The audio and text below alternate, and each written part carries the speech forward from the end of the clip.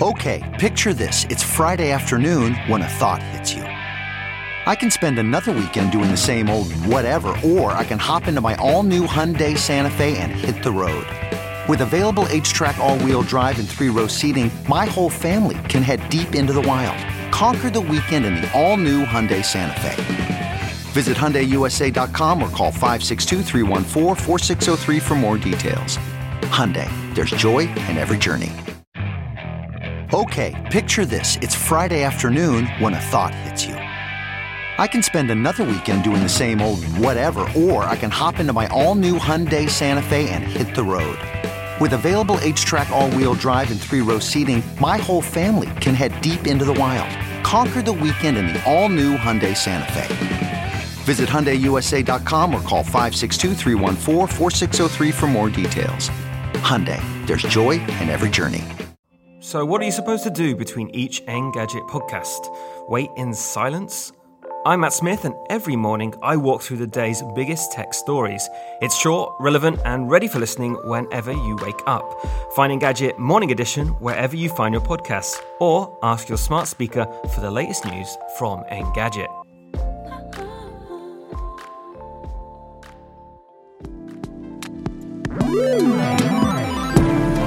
What's up, Internet, and welcome back to the Engadget Podcast. I'm Senior Editor Devindra Hardawar. And Reviews Editor Sherlyn Lowe. Today it's iPhone, and a lot of other some news. other phones. We got our Pixel 5 review. We have our Pixel 4a 5G and a preview of the Xbox Series X. We'll be talking about all that today on the show, and also Jess Condit from Engadget is going to be joining us to talk about Xbox and her thoughts on that. She's been living with it for a while, so that should be fun. As always, if you're enjoying the show, please be sure to subscribe to the Engadget Podcast on iTunes or your podcatcher's choice. Leave us a review on iTunes, and you can join us live at 10 a.m. on Thursdays, typically Eastern. And the benefit of that is you get to see us actually work here, but you can also join in and chat with us about all of our segments. So, like, for example, today, we'll be able to chat with people and take their questions about the Xbox Series X. Let's jump into all the iPhones, the iPhone 12, the iPhone 12 mini, and the Pro and Max version of each phone, and a couple other things from Apple. It was a pretty streamlined hardware event from Apple. There weren't really many surprises, right? We got the HomePod mini, which is a smaller smart speaker, kind of what we were expecting. We got the iPhone 12, and the entire iPhone lineup has 5G. The only surprise there seems like the mini, I think, because there were rumors of a smaller one coming. Mm-hmm. But it is interesting to see Apple focusing on like a actual premium small phone. And I wonder if that's like worth a deeper conversation from us. We've got 5G. We got a couple cool features. Sherlyn, what really stands out from you? And actually, before we even get to that, I want to say, if you guys want to hear us dive into like every little bit of this, the iPhone presentation, we did a live chat right after that on Tuesday. So you can find that on YouTube. It's a fun watch because we dive into all the little bits of info. This is going to be like a broader discussion. But Sherlyn, what's your takeaway from the iPhone event? I mean, I was super stoked for the mini. I think as someone who's been redabbling with iOS again, that event was, and as someone who like is an Android ecosystem person, that was very, like, I had severe grass is greener syndrome. I was like, oh, that looks so nice. It does look nice and polished, and it's not cracking all the time. Well, the iPhone 12 Pro build looks nice, right? That has the shiny edges, the, Pro's camera setup. So that really like seemed more, the sensor shift really stood out to me, I think. Then the 12 mini just was like a cute little iPhone. The way it fit in the hands that they showed looked really good. So I might consider getting an iPhone 12 mini. Okay, I'm holding you to that. I feel like the big thing this year design-wise is that they just went back to the flat edge design, which we last saw in the iPhone 5 and the 5S, which to me felt like the pinnacle of older iPhone cases, because the iPhone 5 was just such a thin, light, sleek thing, and that flat case just felt really good in your hand. This time they're going back to those flat edges basically for the antennas, and because 5G phones need big antennas, so that pretty much the entire outside is an antenna array. There's even like a little dot, like a little spot underneath the power button that is like an open antenna It looks area. like a SIM tray, but it's basically on the edge below the power button, and it is sort of like a receiver thingy. which makes me wonder. I hope they learned a lot from their antenna Yep. gate stuff because everyone's saying that, like, as you're holding it, we've had this problem before. It's going to be even more pronounced on 5G where antennas are so sensitive and so, like, it's so finicky. So there's that. But I appreciate this new design. I think the iPhone 12, just as a, the phone that most people will probably get, it looks like a really good device because it's they all have OLED screens now. It's, yeah. Finally, OLEDs. Finally. They're still sticking with, 2 cameras. They're not really pushing things. The processor looks good, but it seems like just overall they're kind of refining things here. It's really 5G and a couple of the other things they added, too, that I think are going to be a big draw for a lot of users. And one of those is MagSafe, which they're bringing back. Wow. I forgot about MagSafe during, when you asked me what stood out, I forgot about MagSafe for a moment, but it stood out. I was just like, oh, this is really cool. Like, I don't use a lot of cool. I don't use a lot of accessories, but it's nothing high tech. It's a freaking It's just magnet. magnets. I know. It's That's a what Twitter magnet. That was the Twitter take. And it's true, but the funny thing is what they've done with it, right? It seems like and also Apple just has a much more thriving and case and accessory ecosystem than any other Android phone. Just because it's just more unified. There's so much more of them in volume for the one brand. I'm excited to see what people make out of this. Because it's honestly, it's more than just magnets. I feel like this is the thing where you talk about Apple usability, where they look at something that's existed before and kind of just make it slightly easier to use. I feel like Apple Pay was one of those because we had NFC payments before. They kind of sucked. And they needed a unified way to kind of bring it all together and make it easy for people. This is just hey, it's a magnet, but it's also a smart way to align your phone with wireless chargers, which is a pain. A lot of people have pointed out too that because it's magnetic and it's so much smaller, and you don't have to leave it lying on the table when you're charging your phone. You can actually hold up your phone and use it while you're charging too, which is a nice change. Oh, yeah. That's been a constant problem for us with wireless power. And the other thing, the AirPower is dead. The 3-device wireless charging thing, that's not happening, but they did show off this cool accessory. It's sad. They showed off a portable accessory that could wirelessly charge your iPhone and your Apple Watch, and it kind of folds up together too for traveling, which to me, that just, back when we were traveling again, I am certainly tired of juggling a ton of cables in my bag. The Apple Watch cable is always too long. Do you have anything to say about 5G, Sherlyn? Because I feel like that's a big thing Apple's pushing this year, but I think we both know, and we've talked about this on the show, it's not great in the US. It's not going to be great for a while, right? You know what's a funny story I can tell you right now about that? Is my therapist asked me if it's worth getting a 5G phone this year. Did your therapist ask you, is 5G? My therapist asked, because I started opening up more about what I do at work over the last few months. And they don't Google you, I assume, yeah. They don't Google you. So now they know, I gave him a heads up where I was like, oh yeah, next week's gonna be the Apple event. I'm gonna be covering it. And then he uses an iPhone as well. So he was all like, give me the insider info. Right at the start of our session, he was like, I know you hate, I don't want to talk to you about your work, but I kind of want to ask you about 5G.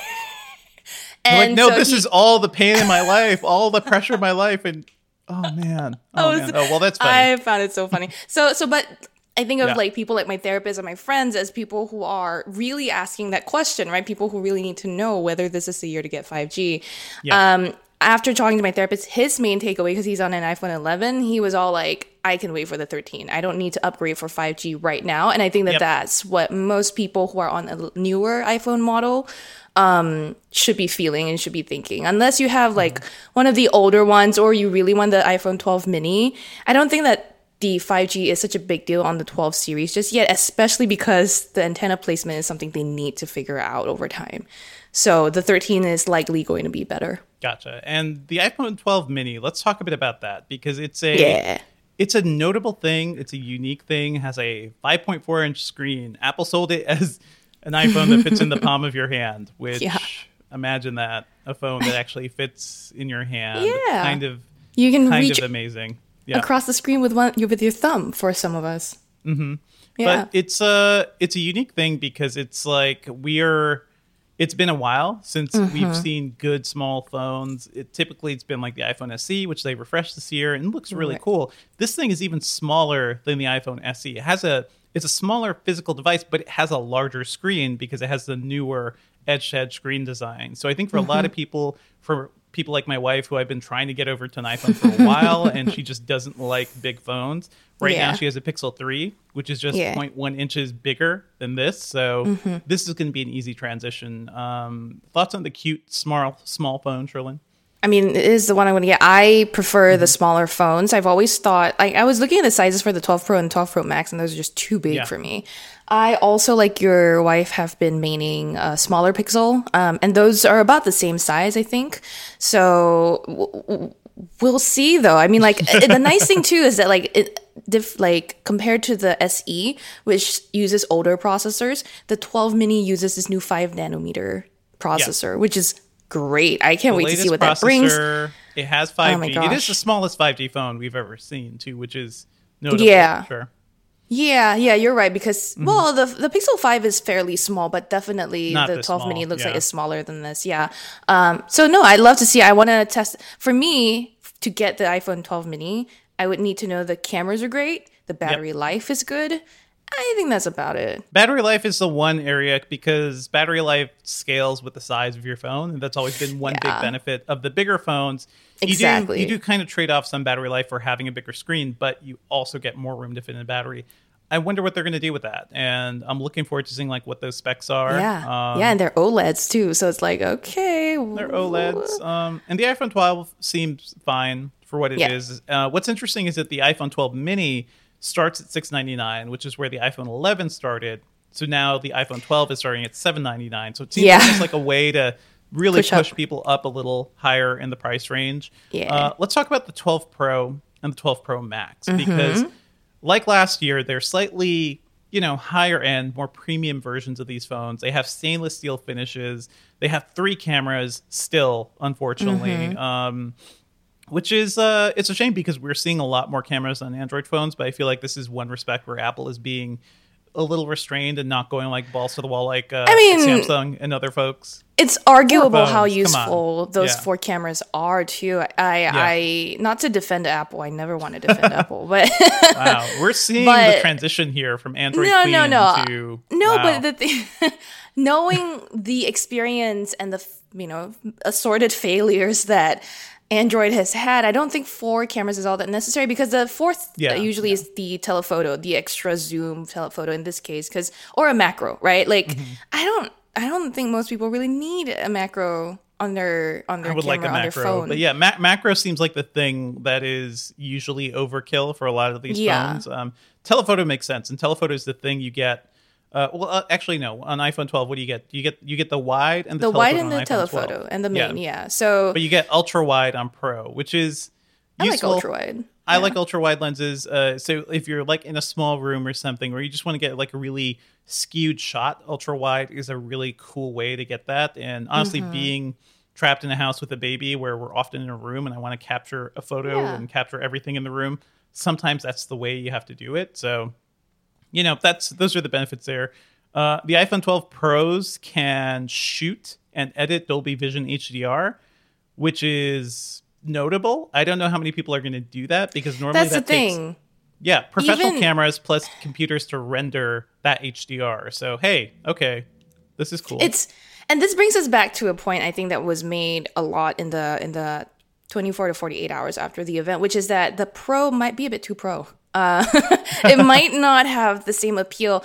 And the point I was trying to make also with the 3 camera versus 4 camera setup too is that Apple traditionally, the iPhones are made for the norms, right? Like the people who, the more mainstream audience. So it's really pushing the Pro line with these camera upgrades into maybe beyond the mainstream. Maybe like regular people should just keep to the 12 and not consider the 12 Pro. I think that's why they created this whole new line to begin with, right? Because when they debuted the iPhone 10, so the iPhone X, there was never an iPhone 9, right? So we got the iPhone 10, which was the new redesign, and then the 8 series, which were the old designs with the chunky bezels, and those were all the same year. So that was like the delineation do you want to try this new thing or do you prefer the home button? And then eventually Right. they pushed it all to the iPhone 10 design. But yeah, what was it? The iPhone 10s year just seemed boring. It just seemed Right. super boring. Like we got the 10s Max, we got slightly bigger, but that was kind of it. There wasn't really much going on there. Last year's phones is where they really What was the solidified 10R? how those Right. things were being different. But yeah, thoughts?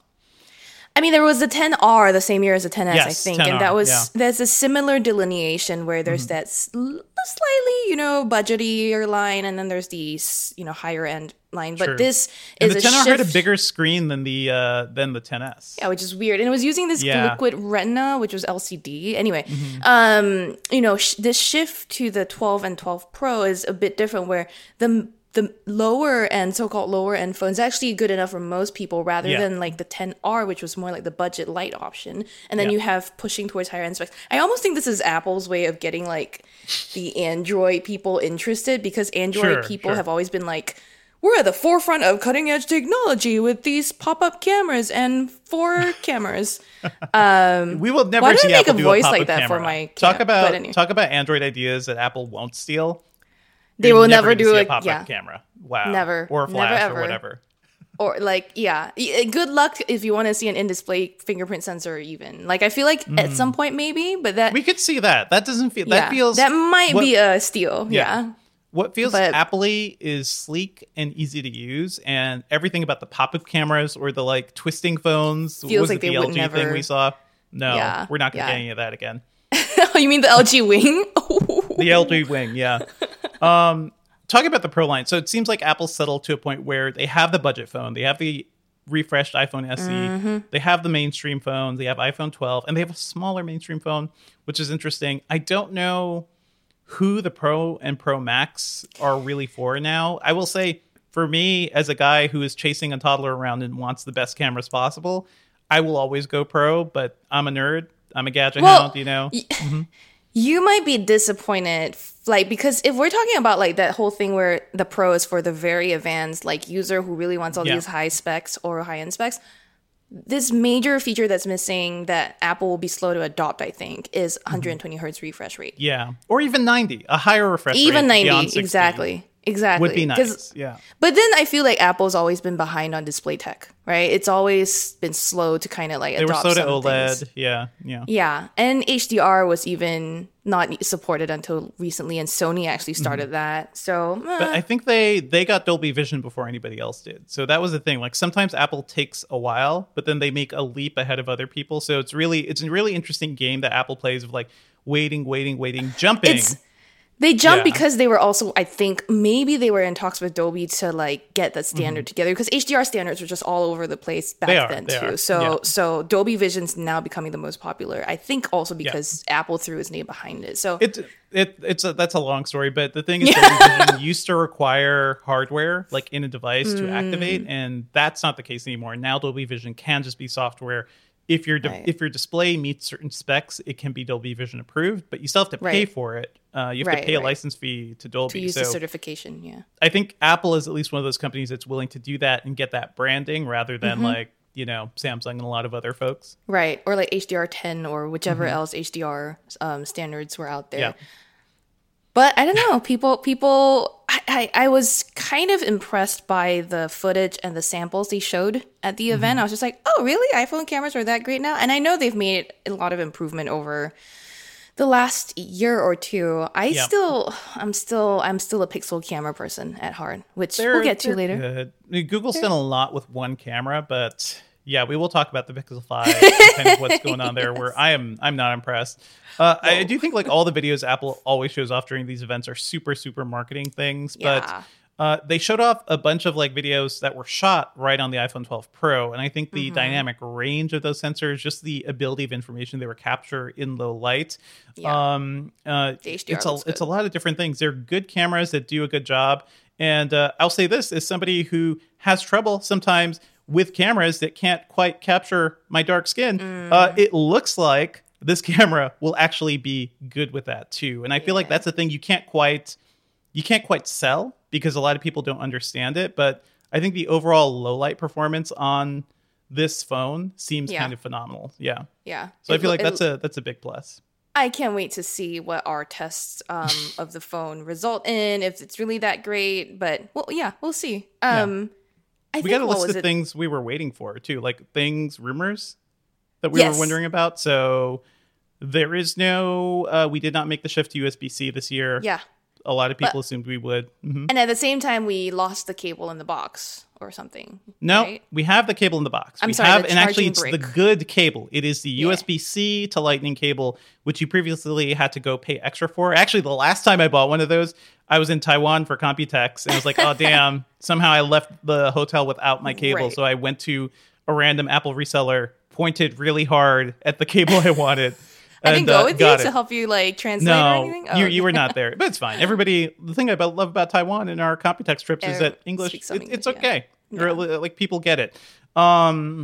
So yeah, that is the good cable, but you need a good charger. And You need the that's C- the AC C- adapter. The AC adapter, but with the C socket, right? Like, Yeah. so a lot of people don't have that. I mean, my parents were like, my dad was all like, I can't What do plug I do? this into my computer, and he's like on the desktop running Windows XP. I'm just like, It's true. Dad. That's true. So yeah, USB-C, not everywhere in computers. I think the assumption is, and some Android manufacturers are doing this, is that you could plug it into any of the AC adapters you have or your computer. But if you don't have C yet, that's kind of a pain. Yeah. I will say Anker and a lot of companies are producing really nice, inexpensive, powerful AC adapters for USB-C. So you can find those pretty much everywhere. And the other thing, there is no headphones. There aren't headphones in the box, which Apple Right. took great pains to explain as a like environmental thing, right? Yeah, I get it. This is a conversation that I hear both sides on. Like, I see why we want to reduce e-waste. A lot of people don't need that component anymore, but not. I Yeah. think when you're shifting, where the cable included in the box is so different from previous. I think that's not the time yet to like remove these bricks. But I also understand that not everyone, like is me, is like me, that, and I have a lot of Yeah. accessories, We like I have a lot of random headphones too, but here's the thing: the headphones in the box, even though they were like the reshaped earpods, that was the name, right?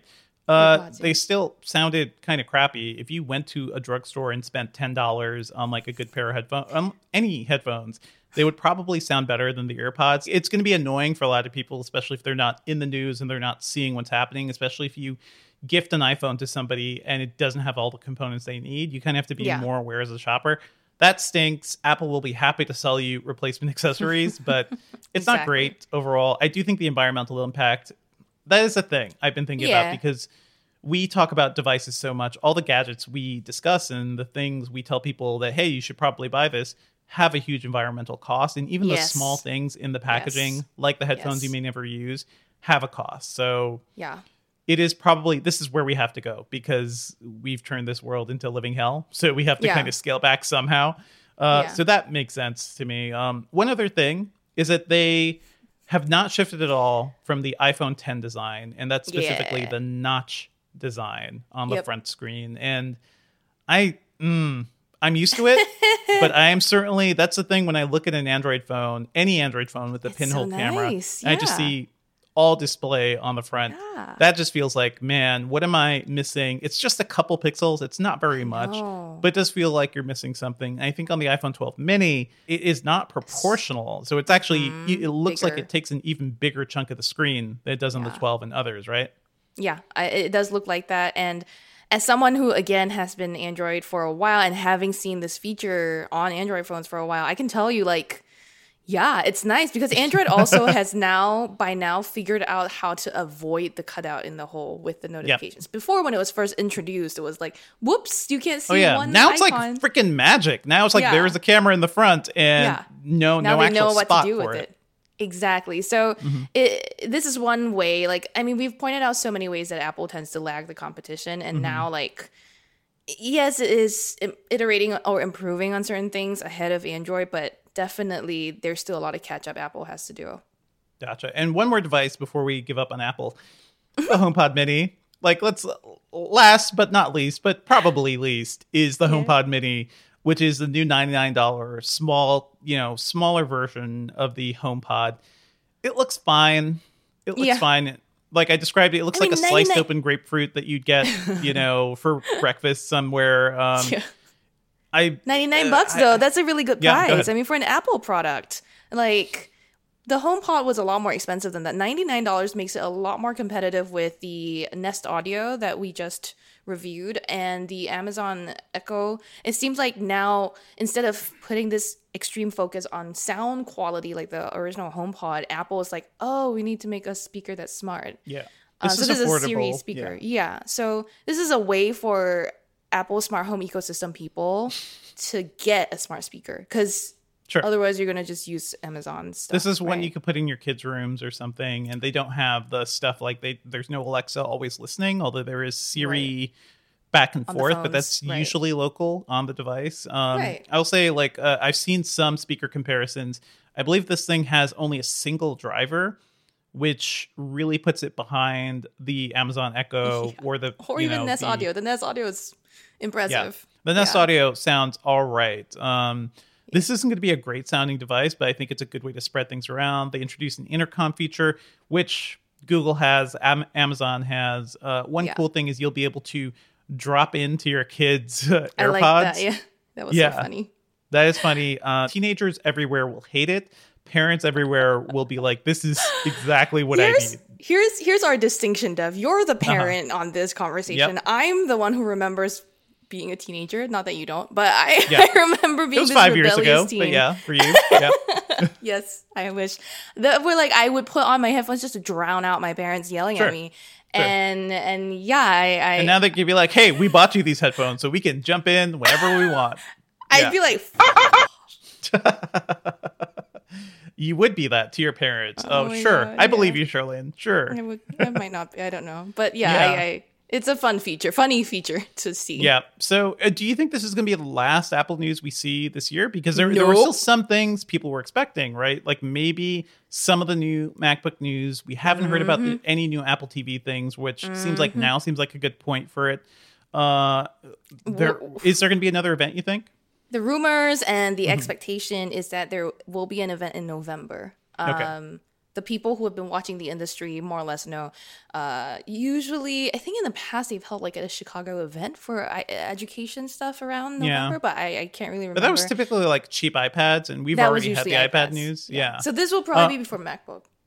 One rumor I saw too was like the Apple TV is going to get like the ultra wideband chip, and Right. a lot of the devices are going to get this ultra wideband functionality, Yeah. which will allow it's sort of like localized GPS in that Yep. they will work directly with your iOS devices.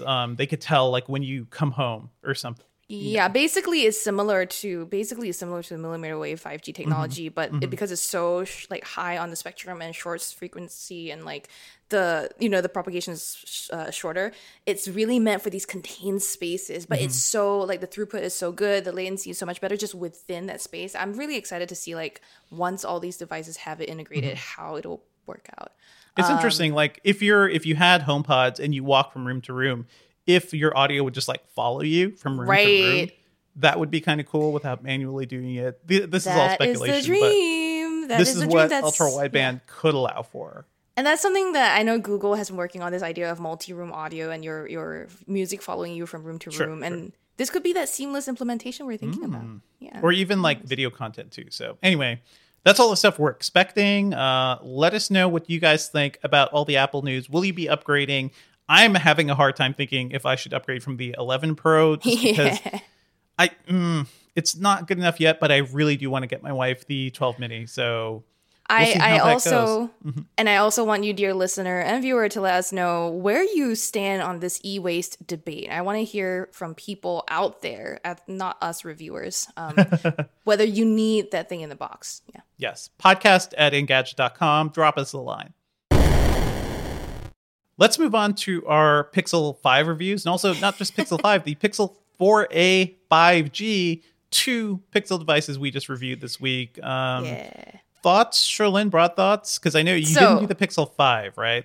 Well, I have both phones, and in Yeah, my review, yeah. I compared the 4a 5G to the 5 a lot too, because my overall thoughts is that the Pixel lineup this year is hella confusing. Yeah. It's like it's like, first of all, like, Google, what were you doing, bro? Like, and then secondly, like, which pixel to get is also a big question. So I obviously, I'm sure you are too. I advise like my friends in the real world what phones they should get, and I've been trying to convince people to go on the Pixel, like to get on the Pixel bandwagon. Apple just like, or Google just like threw a wrench into all your recommendations now. Yeah. Maybe, yeah, entirely possible, because one of my friends, she's an artist, and she recently gave up on the Samsung Note series that she's been using for a long time, and she's like, should I really make that switch to Apple because she just bought an iPad? I'm like, it might be better for you, but hold on for the Pixel 5.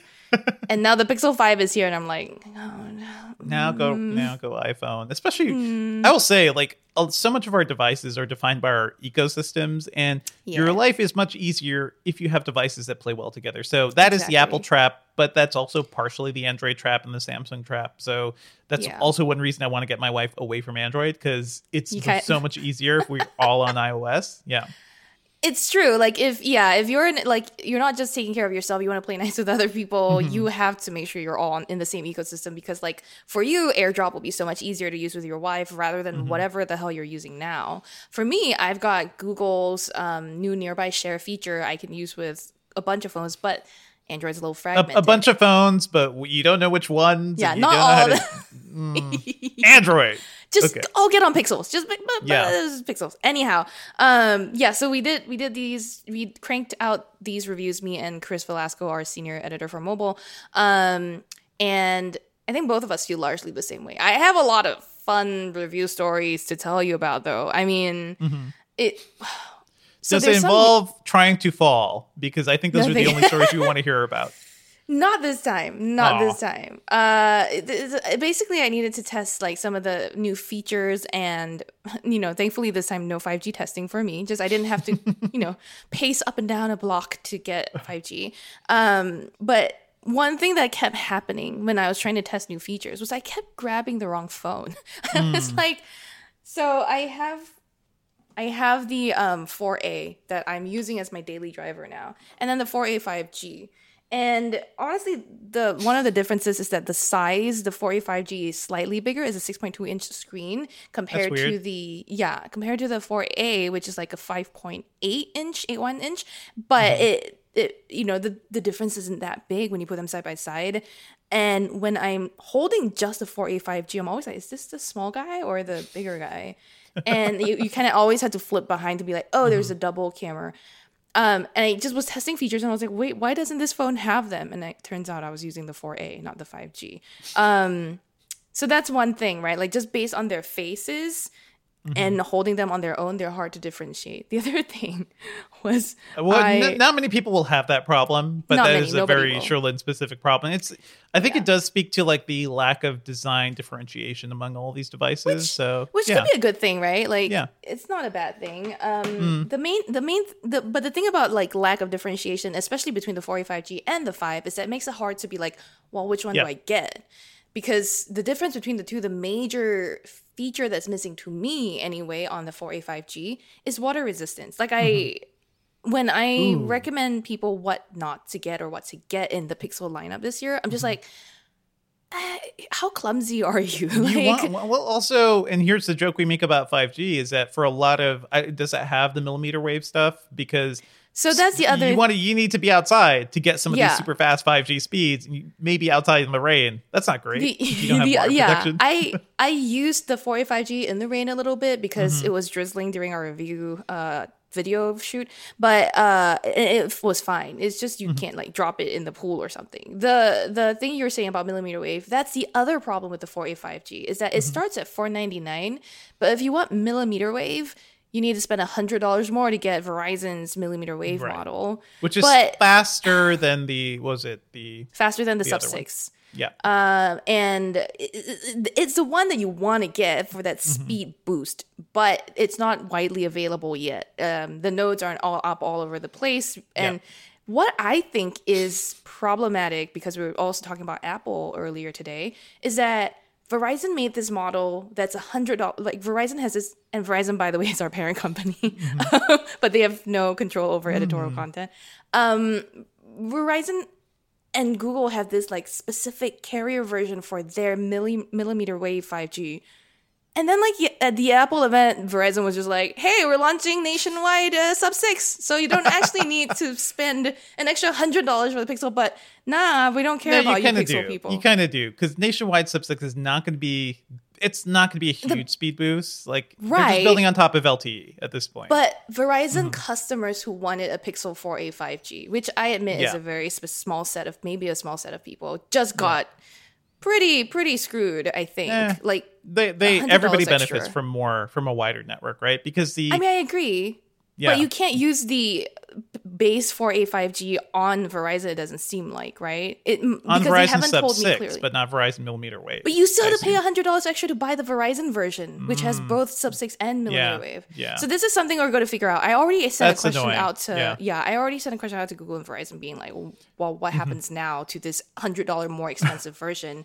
We'll figure that out. We didn't talk about this in the iPhone thing, by the way, but there were reports too that some carriers like T-Mobile and Sprint have to charge slightly more for the iPhones, I think, based on the 5G stuff. It's not that they are charging more. It's that the AT&T and Verizon models come with carrier discounts. So they're actually $100 to $200 cheaper. And no idea why T-Mobile didn't want to go along with it, because maybe they were not happy that Verizon was on stage at the Apple event. Who knows? That could be it. So we have what is up? Like general thoughts of the Pixel 5, because the review, Chris's review felt very lukewarm. I don't know if it's like the mid-range processor, if it's just like other things. Like it doesn't seem like a leap over the 4, and in some ways seems like a step back, right? In some ways, I think if you're a processor, nerd, I guess is the word for it, you would be disappointed to know that they're using a Snapdragon 765G in the Pixel 7 series. A 7 series as compared to the 865 or the 855 that was on the 4. But as has been proven in the A series, Google's really good at making software fly on like not so great or not so fast processors. So it might be okay. Like, don't get too mad just yet, because you're saving $200 at least, right, on the Pixel 5 compared to other flagships. But I do think that because V and I basically wrote our reviews together, and his general takeaway is that for the money, there's just so many better options. Yeah. OnePlus, I think, came in this week with the strongest competition to the Pixel 5. For $750, the OnePlus 8T offers a really compelling set of features, right? Setting aside the cameras, which is where OnePlus just is not good at and Google's really good at, the OnePlus 8T has like the high-end processor of super fast refresh rate. I think it's 120 hertz. It's got a nice design and clean-ish Oxygen OS software. So and it's $750. You don't really, and a bigger battery too, by the way. So there. What's the Pixel 5 start at? $700. $699. Yeah, $700. Okay. So a $50 jump for a way better processor. I think if you're someone who cares about the spec sheet, like I want these numbers, I want this processor model, the OnePlus 8T might be the better. I would not make that jump. I will say, like the things you actually see, like the photos you take, I think the camera differences, you'll probably feel more than the processor. I was gonna say that, like, if you care about camera, on the other hand, and if you're a more mainstream user of your phone, then the Pixel 5 is good enough. It's a little expensive for what it is, but it's already cheaper than a Samsung Galaxy S20. I'd like to point out that the battery, like, there's two things that made me laugh during this review. Laugh at myself. One, the battery test we run is a video rundown test. I usually, when I do like a review battery test, I leave it overnight. I'm like, give it 15 hours to, I should be fine. It should be dead. I start my test at like 7 p.m. The next morning at like noon, I'm like heading out to go to our review shoot. I'm like, all right, it should be dead now. I thought it was dead already. I look over at the phone and it's still going. And I'm like, okay, maybe a few minutes more. So I check.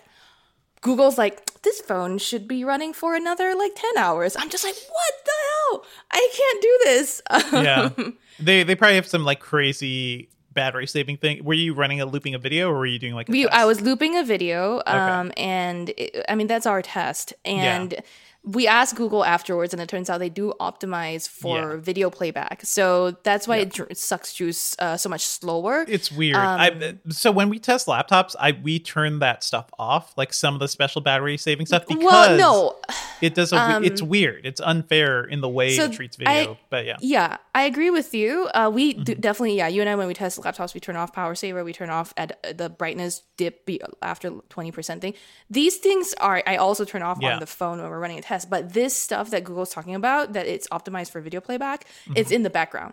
It's definitely not something that the user has access to blocking. So, I mean, like if you play a lot of video on your phone, you're gonna see much more battery life out of the Pixel 5 and 4a 5G.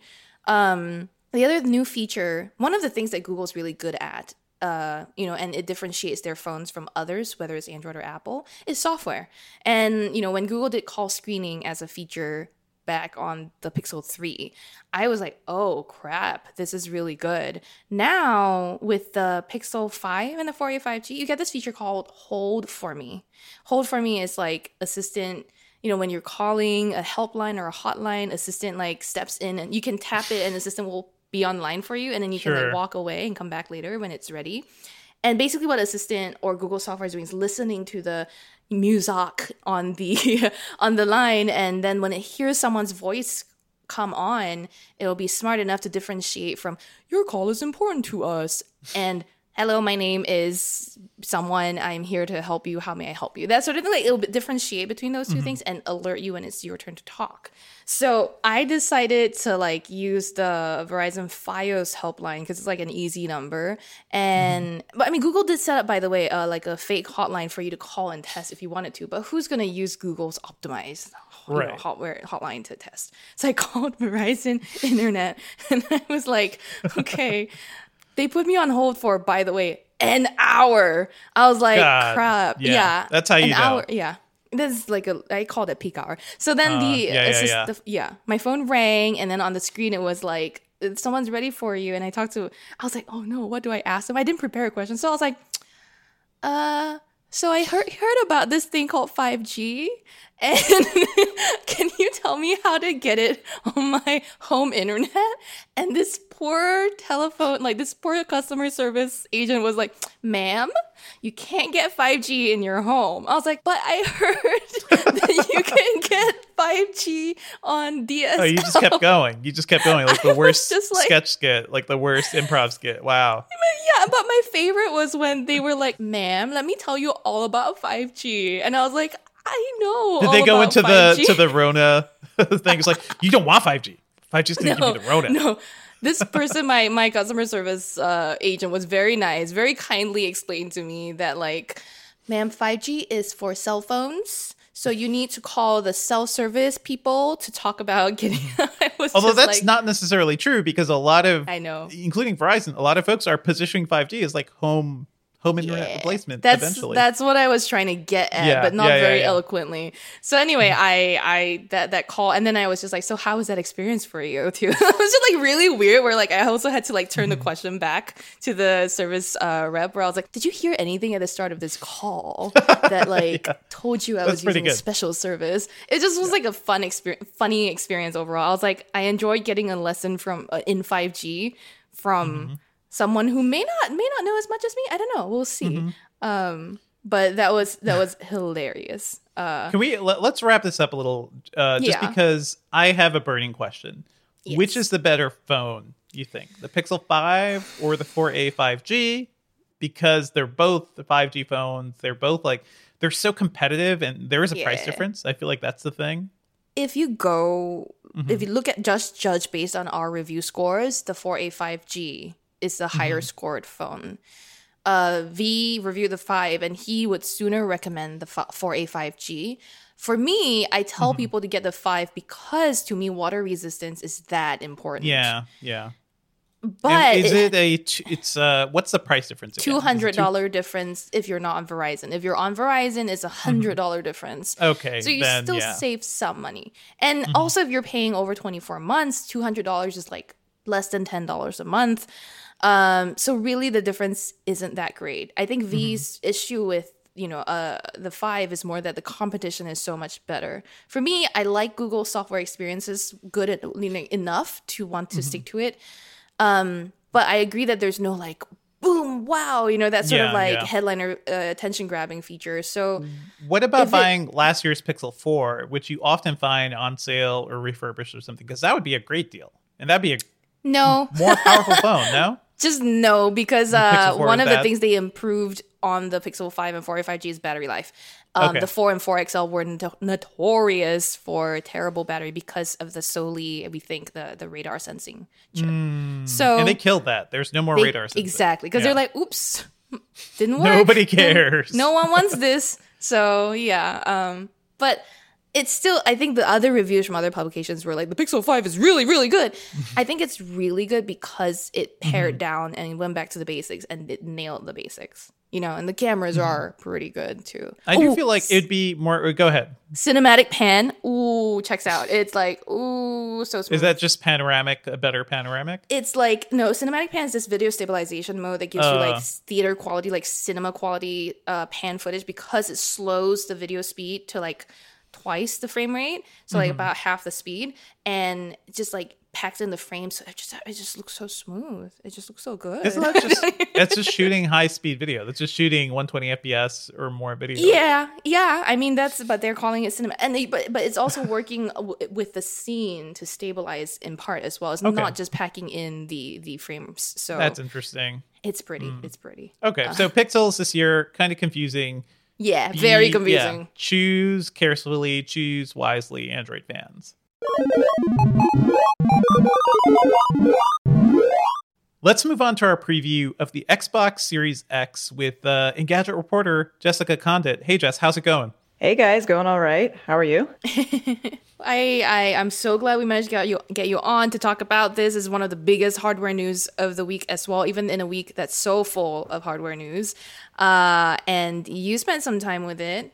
Thanks for getting up early, also, just for our podcast listeners. Thanks for getting up early to join us. No.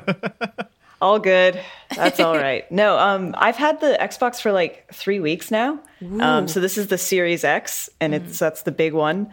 And I'm loving it. So, I mean, my final preview just went live today. That was the second one.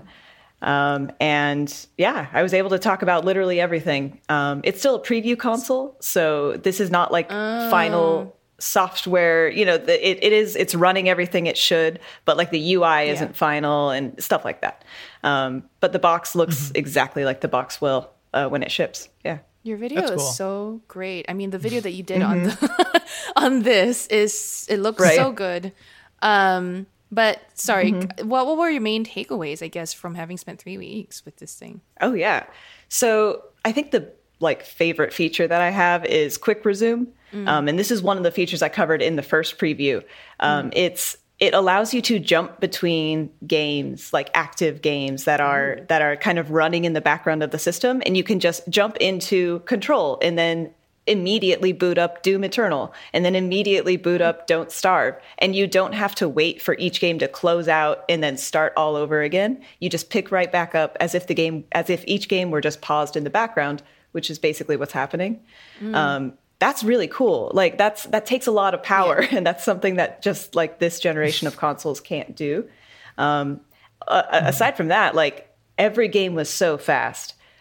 This library that I'm playing with is basically just the backward compatible library, which I mean, there's a ton of games available on Xbox. That's kind of their selling point for this generation. They have a ton of games at starting line, day one.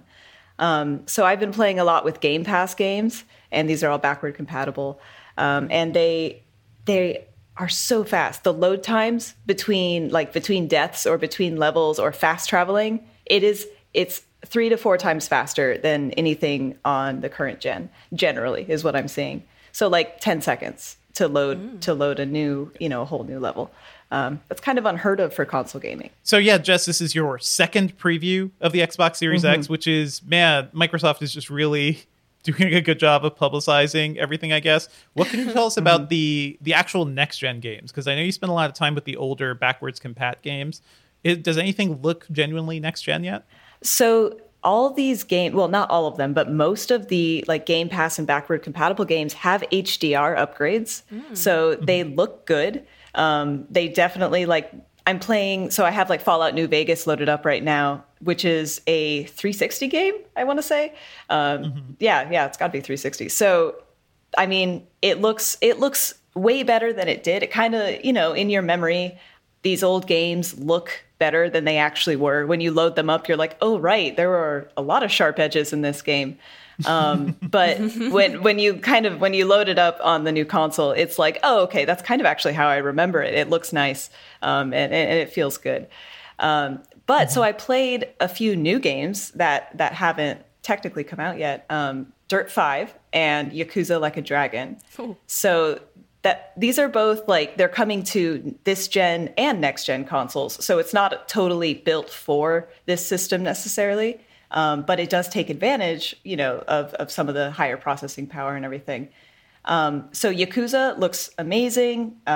Load times in that game have never been terribly long. So comparing that wasn't like a huge thing.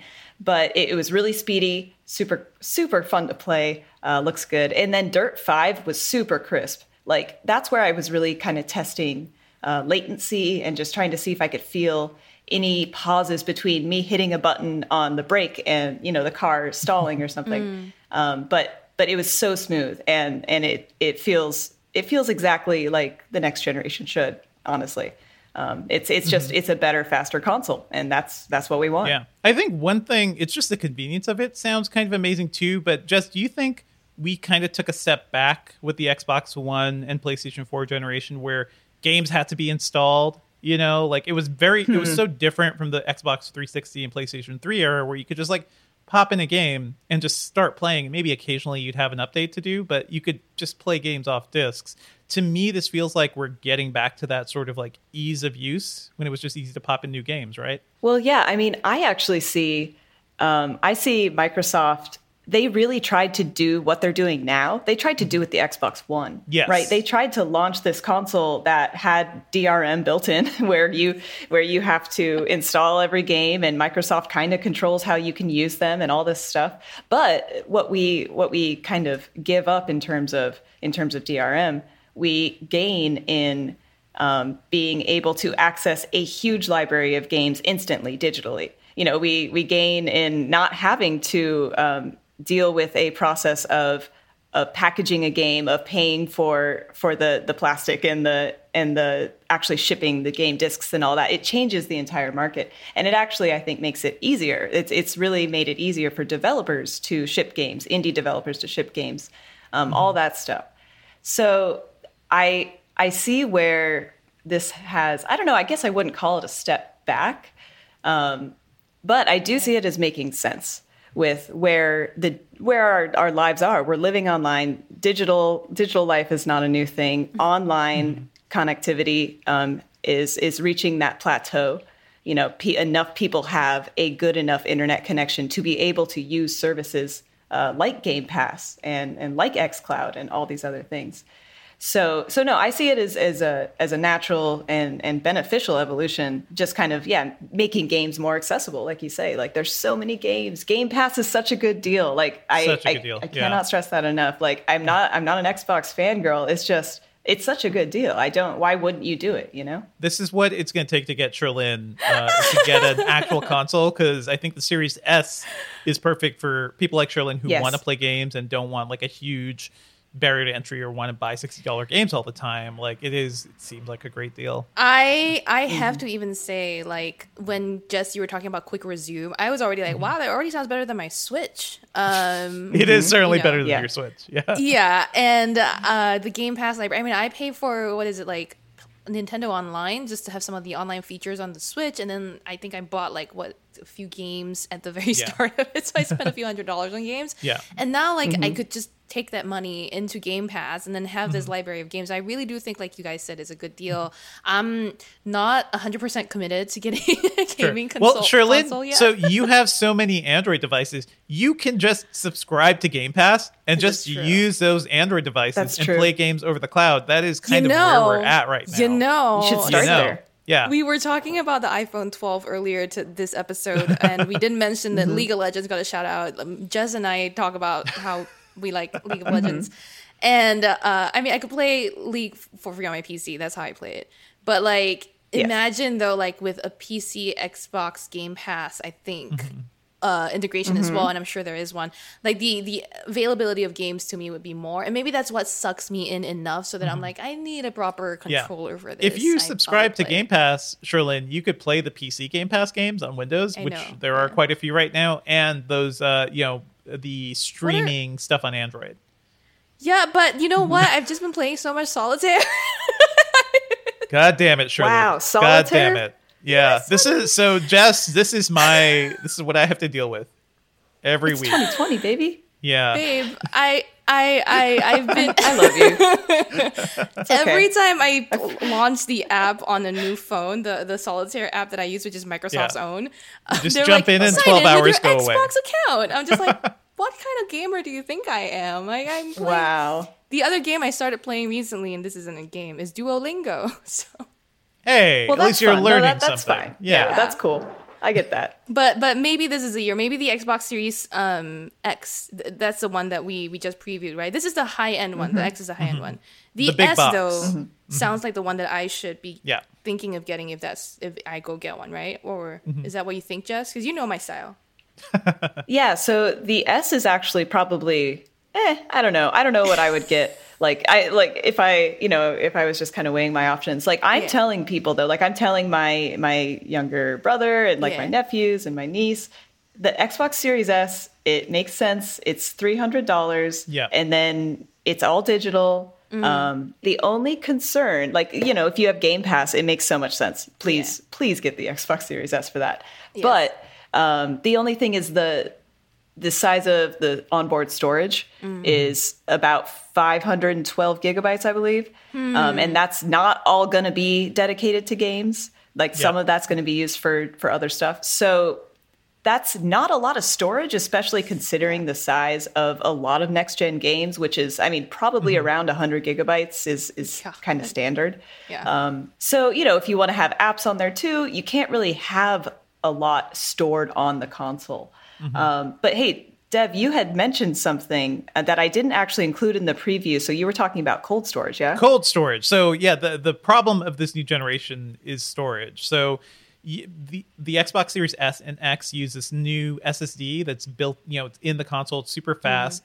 There is that expandable 1 terabyte Western Digital drive, or Seagate drive, which is over $200. That's what those drives cost. Unfortunately, it seems like a lot, but that's what NVMe SSDs cost. Your other option is to plug in any old, USB portable hard drive, and you can play the older games off of those. So you could play the Xbox, 360 and Xbox One games. The Series X games can be stored on those devices. So you can offload it off your main storage. So you don't have to re-download it again. And then when you want to play it, you have to move it back over, it's annoying, but I do think for a lot of people, you could get, a 4 terabyte portable drive for around $100 these days. And it's not the most stable thing in the world. And it's not fast, but it'll play those older games just fine. So I think people are going to stack up on all these things. And that's kind of how it goes sometimes, right?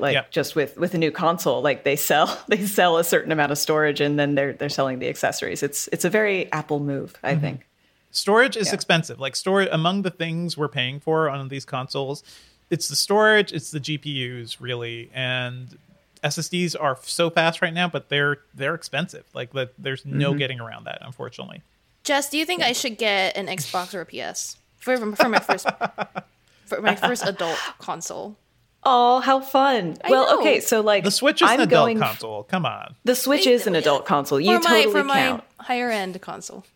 Okay. Yeah. I'm using in my house, we have a PS4 and I've been using that for years. That's been our main console. And I have an Xbox One, but we just ended up on the PS4 more often. That's how it goes. So I'm switching from this PS4 to this Xbox ecosystem right now. And that's where I started my gaming life was Xbox. So it feels really nice to come home kind of. Kind of nostalgia. It kind of does. So I haven't played with the PS5 yet. It hasn't. There's an all digital version of that one as well. I don't know. I have no idea what that's looking like. I'm sure it's going to be just fine, though, right? It's a new console. It's going to be faster, smarter, all that. But I am very much enjoying the Xbox right now. So if I had to give a recommendation, I mean, I can't say don't get an Xbox. That's all. I'm just gonna be like, I will definitely have to wait for like what games come out that lure me into that ecosystem, and then I'll make that decision. For now, the Switch is perfectly fine. Gotcha. Any closing thoughts, Jess, on this preview so far? We're still working on the review will happen, ahead of the launch, but we're going to be working on that down the line. Yeah. I mean, it's an exciting time. It's a weird year, obviously, for everything, but it kind of makes me forget that there's like a whole election coming and everything. Like, oh, these consoles are coming. We could just focus on that instead, and I think we'll be okay. But no, please focus on the election too, everyone. Gotcha. Please focus on the election, everybody. Consoles are great, but you need to survive to play the games, okay? Let's take care of that first, man. Jess, where can we find you on the internet, Jess? I am on Instagram, Jess L. Conditt, Conditt, and Twitter, Jess Conditt. Find me. All Thanks right. for joining Thank you so much, Jess. Bye, guys. Thanks. Let's move on to what we've been working on. I put up a review of the Surface Laptop Go this week. This was, we talked about it a couple weeks ago when Microsoft announced it. It is the baby boy, the tiny Surface laptop. It has a 12.4-inch screen. It's very cute. I think I enjoyed using it, but my review, it's interesting to see like how Microsoft balanced getting this thing cheap, making it kind of a budget machine because it starts at $550, but also still making it feel premium. And I dive into all that in my review. I think there are this is not a computer for people who have used a lot of laptops. If you're a prosumer, probably not for you because the screen is super low res. It's under 1080p. It is, what else? The bottom of the case is made out of a plastic material, so it's not like all metal as all the other Surface laptops. It maxes out at 8 gigabytes of RAM, where I typically recommend people buy 16 gigabytes of RAM on any new computer to really make that last for 4 years or so. So it's limited in a lot of ways, but the price in particular, the $550 model, super, like it has the same processor as all the others, but only has 64 gigabytes of storage, and it's slow eMMC storage, which is basically the stuff on flash drives. It is not like the good SSD storage. It also only has 4 gigabytes of RAM. 4 gigabytes of RAM in a Windows PC. No, not in 2020. I don't think so, Microsoft. So the one I'd recommend, and I think for most people, would be like a $700 model that has, all these have good Core i5 quad-core CPUs, but that one has 8 gigabytes of RAM, 120 gigabytes of storage. Not much storage, but I think for a kid or for anybody's first computer or for undiscerning users, like, hey, this is fine for $700. The one we reviewed was $900. That has 256 gigabytes of storage and 8 gigabytes of RAM. At that price range, you could buy last year's XPS 13, our favorite PC laptop ever, but you could buy that for around $900 and still get a 4K screen and probably in some cases get better RAM too. So I think the $900 model is kind of a toss-up. This is an interesting play for Microsoft, but man, I feel like, Sherlyn, if you started using this, you'd find it cute but really annoying pretty quickly. My main thing is like, what's the typing experience? Because it looks so cramped in that video. Typing is good because they did a good job of bringing in like the deep Surface keyboard, but they had to cheap out because there's no backlight. And if you're like me and you write a lot at night and type a lot in like low light environments, that is super annoying because then you have to have a light near you to actually see the keys properly.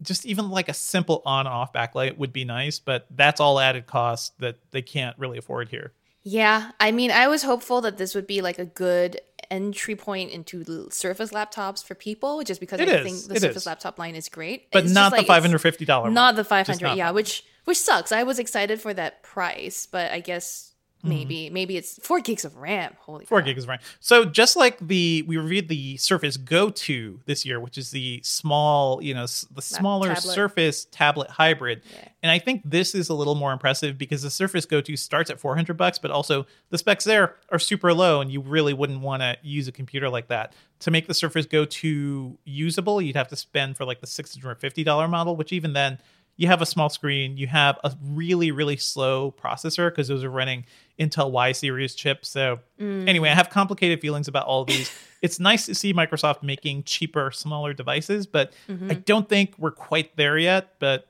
hey, it's cute. It's cute. And if you're looking for a computer for your kids and they don't need to do much, Surface Laptop Go is fine. It plays Minecraft. It plays the basic game. So hey, that's fine. Probably not League of Legends that I play. I mean, probably League is, I don't know. You don't need much for League, but you yeah. don't need much, but not, yeah. I might be maybe reaching finally heading towards a lull in work. But I still have to, Google is having an event later this afternoon. I still have to, there's some other things going on that I still can't talk about. Everybody knows that I have a lot of secrets. And laptop companies, next week there's 2 laptop companies that have their events, so we're going to be getting ready for PC news. Heck, except I am penciled in for time off next week, so I won't be around. So good luck to Devendra with handling some of that. We'll see how this goes. But yeah, I also this week covered news of the new Nest thermostat. On Monday it was announced, and I like the look of the new one because it's like $130. It's very tiny. It's a touch-based design, so it gets rid of that like Hallmark, spinning frame. That was good. That was good. I know. A spinning frame, mechanical like that. devices. Let us not lose this.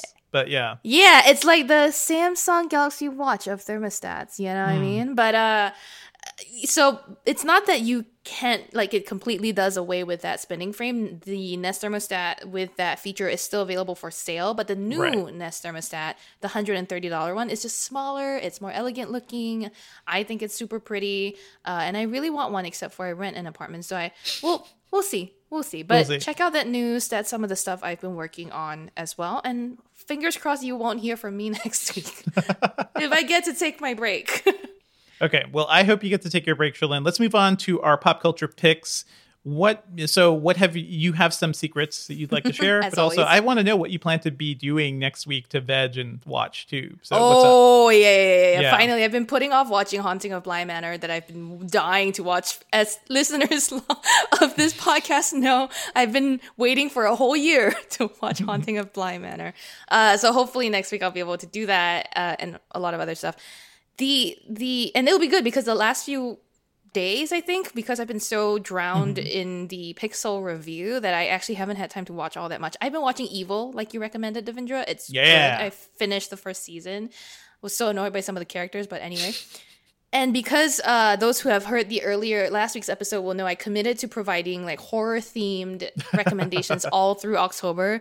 I really made it difficult for myself by doing that because everything I've watched since has been either already recommended in our show or upbeat. So not horror themed. So I had to dig deep into my troves. And I started looking for book recommendations. I was like, maybe there's a good horror book I can recommend you guys. I saw on the Kindle store this category, comics, manga, and I realized that oh crap, I have not told y'all about my favorite horror anime series. So this week, my recommendation, if you can find it, is this little show called Jigaku Shoujo. Translated, it means Hell Girl, and it's basically this girl who Is this a biopic, Sherlyn? Of yourself. I wish. It's so cool. She just basically the premise is it's somewhat Death Note where people can go to this website and they enter the name of their enemy or someone who has done them wrong. And this girl called Emma she serves revenge. She drags them to hell. Oh, and that's it's cool. Okay. Pretty cool. It's really cool. I really like it. There's a backstory going with her character, but I watched this when I was a lot younger. I haven't seen it again since. It's supposedly on Prime Video, but I haven't been able to sort of rewatch it. The other series I want to recommend that's also horror theme, anime is Pet Shop of Horrors. I believe this one's Clamp. And it's basically about this, woman who runs a pet shop, very exotic pet shop, but they sell, there's little, strange things happening to the people who buy pets from this store. Often these people have a certain vice. For some people, it's domestic abuse. For some people, it's gambling, and the pet kind of tortures it out of them, more or less. This looks like a 90s anime. It is 90s. It's very 90s. Yeah. Just looking at the animations, I'm such a weeb. I can tell what genre or what era this is from. I remember the name. I remember the name. I never ended up seeing this. So good. It's so good. I really enjoyed it, but it's so hard to find. I'm sure if you know of a good anime streaming service, I don't know, Crunchyroll or something, you might be able to find both of these. But if you've been looking for a good animated horror series, I love these two. These are my recommendations. Those are super cool. Yeah, well, actually, in that vein, since you were talking about horror anime and other stuff, so sorry, video team, because I didn't put this down. But one recommendation to you is anything by Junji Ito, including the great Uzumaki, which is a horror manga just about spirals infesting and infecting a town in Japan, and it drives people insane. And Junji Ito, just his imagery is some of the most horrific stuff. You probably wouldn't even want to put it up on video because it will freak people out. Wow. So I would not recommend this is that. a manga or an anime? It is a manga. There is an anime. The animes have been bad, so do not watch the animes. Okay, so I'll find the book. Okay. Find the books, read the books. They're really good. So there's that. I have been watching The Haunting of Bly Manor, which Sherlyn disappointingly still has not seen after being so... no time. Wow. So Sherlyn, for some reason, wrote a 4,000-word review of the Pixel 4a 5G, and I'm like, I don't 4,100 know. words. Why? You didn't need to do that, Shirley. You don't need to go that hard. There's so the Pixel many 4a things. 5G. No, I find our regular editor Terrence, who slashes the crap out of my reviews, is on vacation this week. So I was like, I can go ham. So I went ham. Sherlyn's like, I'm just gonna hurt myself more with reviews. There's a lot but to Haunting say. of Bly Manor, it is very good. It is not like The Haunting of Hill House, which was the last Netflix series Mike Flanagan did. This is more of a gothic horror, gothic romance type thing, because it is. There aren't really many jump scares. There's a great creep factor, and there are ghosts and there are things haunting this, English manor. But it is it's more about character building. It's more about, exploring these people, each of whom have issues and baggage and, weight that they're bringing to this world. And the ghosts are really the things that haunt them. So, the regrets they have in life, the people they feel they've let down, things like that. It is great, romantic in a way that I don't think anybody really expected. And it's just it's wonderful. It's a wonderful watch during October. It is not a super scare fest, but there is some imagery that will certainly freak you out. So I'm saying if you liked Haunting of Hill House, definitely watch this. But really, hey, folks, I've talked about Mike Flanagan before, but go watch anything he's done. Dr. Sleep, which came out last year, that was the good. sequel to The Shining that nobody really wanted, is fantastic. And if you have HBO Max, it's on there now. Click into the special features. Watch the director's cut of that movie, because it is half an hour longer, and it is so good. So I love Mike Flanagan. I love everything he's doing for horror. That is what you can watch for October, and be sure to check out Haunting of Bly Manor. That's it for our episode this week, everyone. Thank you as always for listening. Our theme music is by game composer Dale North. Our outro music is by our very own Terrence O'Brien. The podcast is produced by Ben Elman. You can find Devindra online at Devindra on Twitter, and I podcast about movies and TV at the /filmcast at /film.com. Check out our latest reviews, and we're also launching a Patreon soon, so hey, go take a look at that. If you want to send me the names of your favorite hot anime men or cute anime characters and animals, you can find me on Twitter at Sherlyn Lowe. Email us your thoughts at podcast@engadget.com. Leave us a review on iTunes, please, and subscribe on anything that gets podcasts, including Spotify.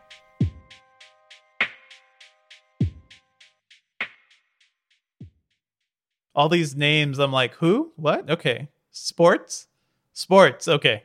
Yeah.